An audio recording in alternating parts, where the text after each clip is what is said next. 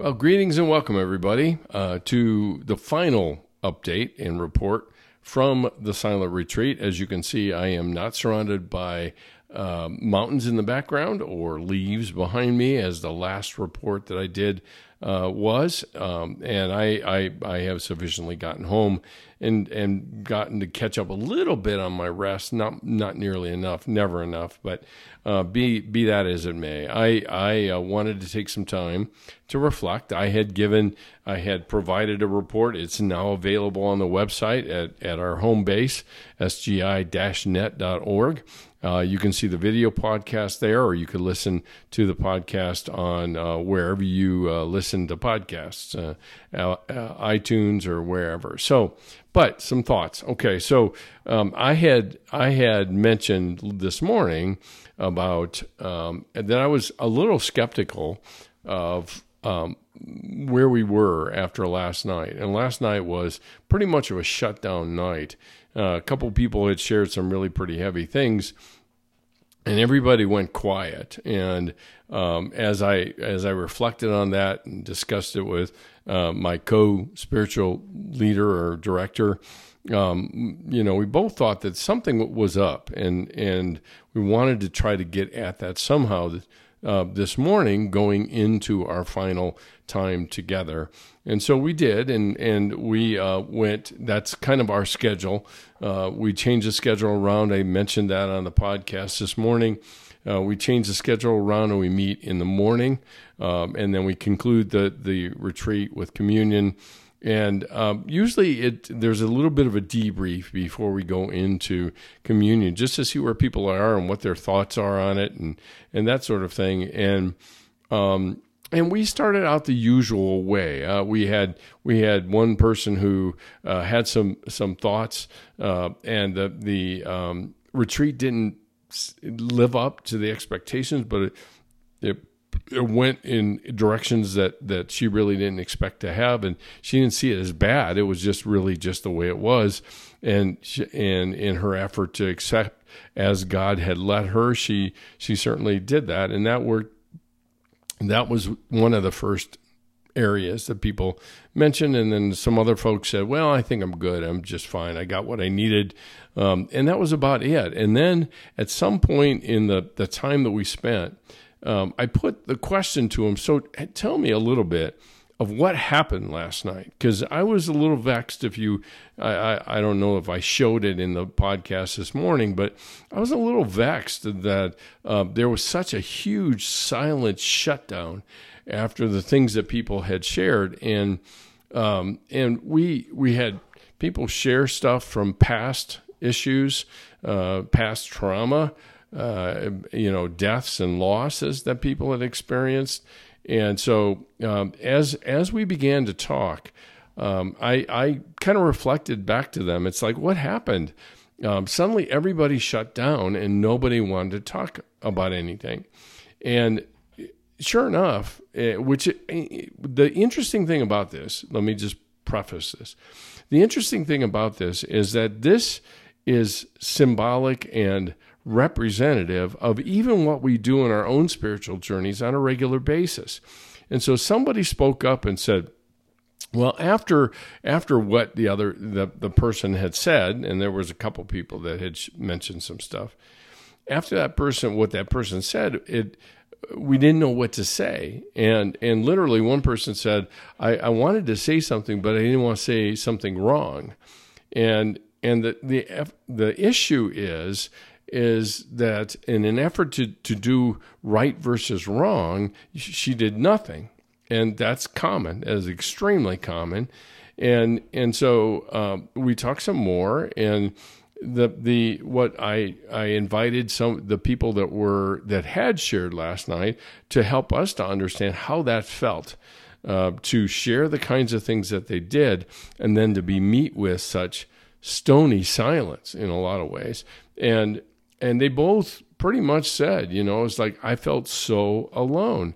No one said, wow, that must be really hard, or I'm so sorry that you went through that, or anything like that. And as we discussed it more, then it seemed as if the lights started to turn on and people began to make the connection, and they actually went to doing that to kind of repair what had happened the night before, to reflect to these people what they were going through and what it felt like to them. And one person said, I just wanted to cry for you because it was so hard to hear that you had to go through that.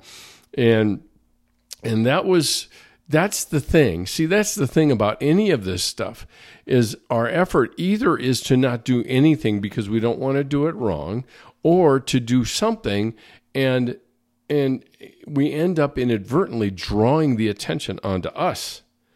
And then we steal the story from the other person. And we don't think that, honestly, I don't think this is malicious in any way, but innocently, there's a thought that if I say anything, somehow I'm stealing the thunder of that story or the profoundness of the story. And quite honestly, when we share something of high vulnerability, it is nice to hear somebody validate that, to say, wow, that sounds really, really hard.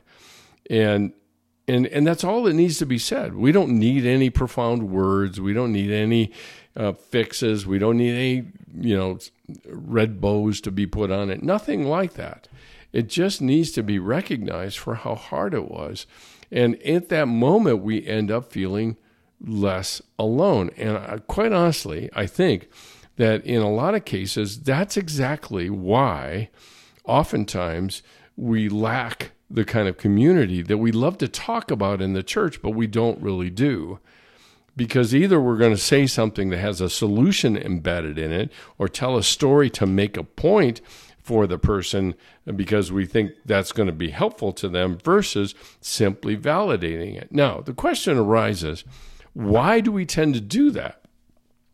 And some of it is motivated, I think, out of a sincere desire to help. I'm not saying that really this is driven by selfishness or an effort to kind of bring the attention back to me or us.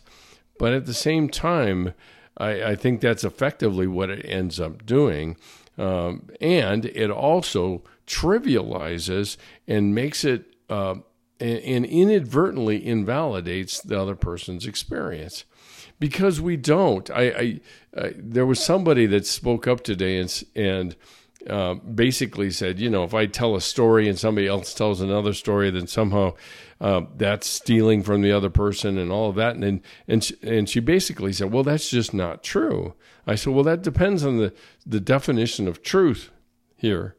And you'd say, well, there's only one definition of truth. Maybe. I think in a lot of ways there's truth, big T truth, the truth of reality and the truth of what God's word reveals to us. But then there's another kind of truth that we live in. And oftentimes it's that truth that we make our choices from. And that's what's behind all of this that's here. And so it was remarkable to see that people were willing to take some of the feedback about being alone and sharing, and nobody else came to their aid, or kind of they walked out on the limb out there and nobody came out to be there with them. And they took that feedback and then they turned it and began to make the connections that could have been made last night that weren't, but at least we began to do it differently this morning. And I specifically journaled and prayed last night that God would redeem this situation, that Jesus would redeem this situation so that we could grow in our understanding of how connection is created. And connection is created through grace. It is not connect. Excuse me. It's not connected by problem solving. It isn't. We think it is. And one of the things that I say all the time, so much so that people end up repeating it. And for those of you that aren't looking at the video podcast, I had to take a drink because I was choking on myself. Is that we value our profound words more than we value our presence. And people are not looking for our profundity. They're looking for, am I alone or aren't I? And if I'm not alone, is there someone here that validates what my experience is like? Now, one of the biggest challenges, I think, for a lot of people, well, a lot of Christians are coming from a big T perspective on some of this stuff, is that big T should work. And while you want to maintain that belief that it should work, the reality is it depends on when it's used. I'm not busting at all on the need for us to ground ourselves in the reality of God's word and the truth of the world that we live in, the broken world that we live in, and the brokenness we live within ourselves. I'm not diminishing that, but at the same time, what do we lead with?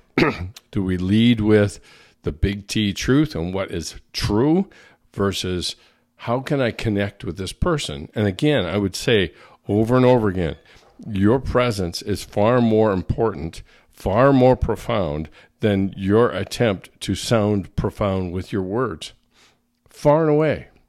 And that's what ended up happening, I think, in this group meeting. And I sat there thinking, this is amazing. And in a lot of ways, silent retreats they are truly amazing because there is such a progression of growth in people in a relatively short period of time, 2.5 days. And they sometimes all the growth happens in the last 2 hours, which is just, you can't count on it. Sometimes it happens through small accumulations, but sometimes it happens all at once because people are finally making the connections. That connection is what provides the context for the change that people want to make. And that's the key here, right? This connection has embedded in it grace, because grace gives us the space to grow and to make mistakes and to learn and to do things differently. But if it's not that, and my performance is of ultimate importance, and when I do it wrong, it is of ultimate importance, then either I'm not going to risk, or I'm going to be reckless. I'm going to try and do it anyway, and then if you don't like it, then I'm going to blame you. And there's a lot that goes into that I think is important to understand. And like I said this morning, if you listen to the podcast before, I said, the challenge here is that silence has a way, and this is exactly why people avoid it. Silence has a way of revealing things that we have been spending all of our time either trying to avoid or distorting or diluting or minimizing or comparing so that we don't have to deal with it because it's just too uncomfortable. Now, I get it. I get why it would be that uncomfortable. But the thing to keep in mind here is if you're interested and you want to do one of these silent retreats, then come understanding that it's not there to become more spiritual. Now you will, whatever that definition is, really, or you draw closer to God. But see, the thing is the closer we draw to God, the closer we end up seeing ourselves clearly and how profoundly we need the grace that He offers us to be able to rest in His love. And when we rest in His love, we grow. We can. There's a space for us to grow there. Just like kids. Kids grow up in the context of grace. They don't know anything else, really, in a lot of ways. And it's in that context that they grow, because they can experiment and be silly and make mistakes and learn and all of that. But somewhere along the way, we conclude that making mistakes is not okay. And then we lapse into our own little forms of legalism and law and perfectionism and everything else, because that's the only way that we can prove our worth, which implies that we don't think we have any without that performance. And so this is the challenge in a lot of ways for a silent retreat. It's a great undertaking. It's a great thing to be involved in. But just understand that when we move into solitude, when we move into silence, it has a way of revealing things to us that we really never intended to look at. And God, in his great mercy and love and grace, just shows it to us and says, okay, what are you going to do? I mean, what do you want to do? And if we're honest, we might say, I don't want to do anything. And you can. It's not like he's going to twist your arm and make you do it. You can. On the other hand, you can say, I don't want to do it, but I trust you enough to try something different. And that's, in a lot of ways, more profound, because the biggest challenge, I think, in our spiritual lives and our spiritual journeys is exactly what happened today, is trusting enough to allow ourselves to be known as we are, not as we should be. And when we're known that way, we find freedom and we find acceptance, and we actually learn the real interior of what grace is all about. And that's the fun for me. And let me just put it this way. For me, that's the ultimate privilege of being a part of these silent retreats and these groups. Because I get a front row seat of watching God move and watching the Holy Spirit kind of prompt people to make connections that they wouldn't otherwise connect, and then act on it in the moment, not waiting to get it right or anything like that, but acting on it in that moment. And we had some profound moments this morning where people said, I heard what you said and my heart broke. I had one go so far to say that all I wanted to do was just cry for you and cry and give you a hug. And that, whether the person did it or not, it communicated such profound compassion that could never have been communicated in any other way. And that's really what this is about, right? Is not only giving compassion to other people, but it's also about self-compassion, allowing and accepting the love and grace that God offers us, which is essentially, in a lot of ways, and not to twist it to make a point here, but the vision of having an outpost group where I can meet with people and experiment and learn about these things is the very thing that we need to survive in the world that we're in. Because we get buffeted, we get beat, we get pummeled by a variety of messages when we're on the outside of this. And it's a necessary part of living in the culture we're in. And that's okay. I mean, it's not okay. It's just, that's the way it is.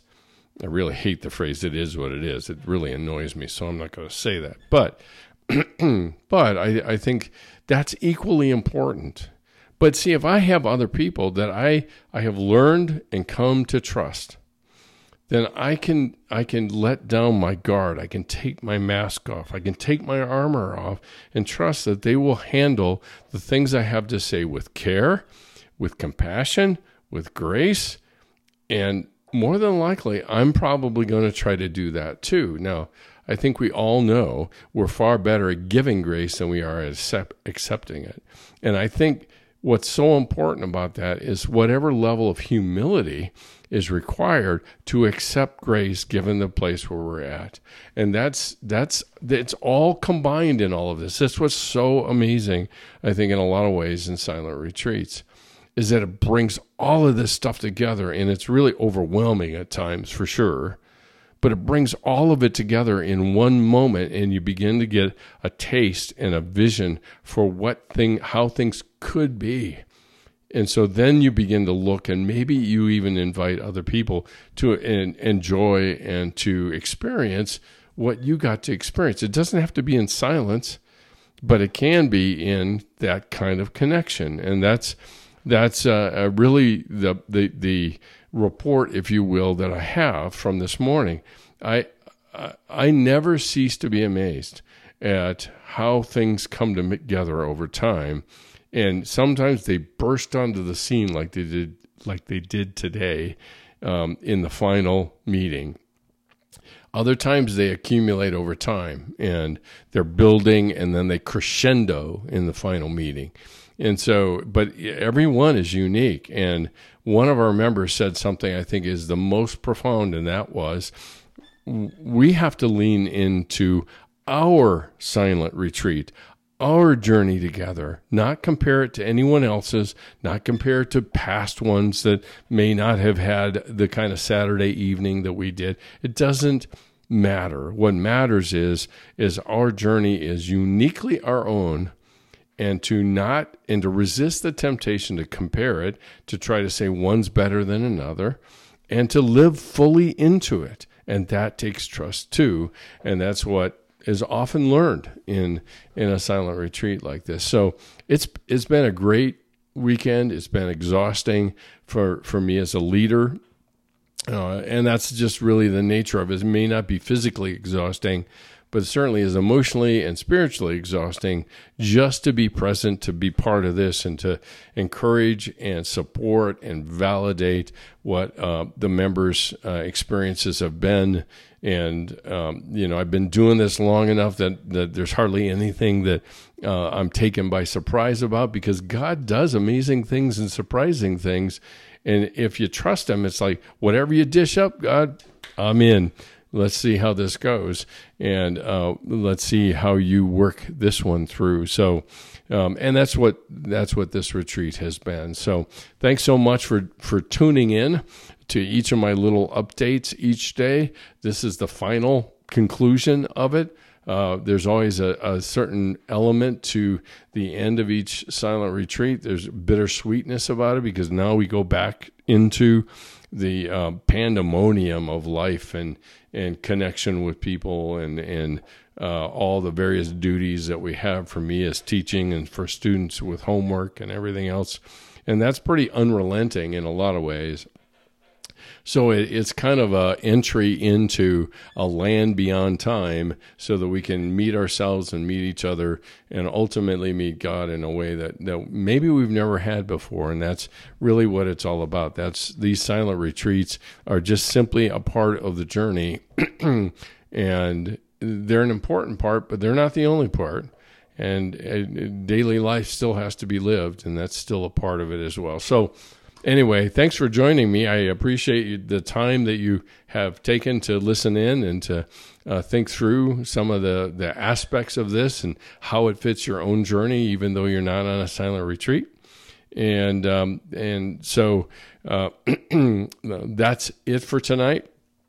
As always, I always end with, we're looking at adding some retreats, but we can't do that without some financial support. And so if you feel so led, or you feel like somebody who wants to support the younger generation having experiences like this, tune them into the podcast, send them to the donate page. It's at sgi-net.org/donate. And that will help us to offset a lot of the costs of this, which it's not inexpensive, but it also is, I think a lot of people would say, certainly worth it. So like I said, that's it for tonight. Thanks so much for joining me. We'll continue with our regular programming next week.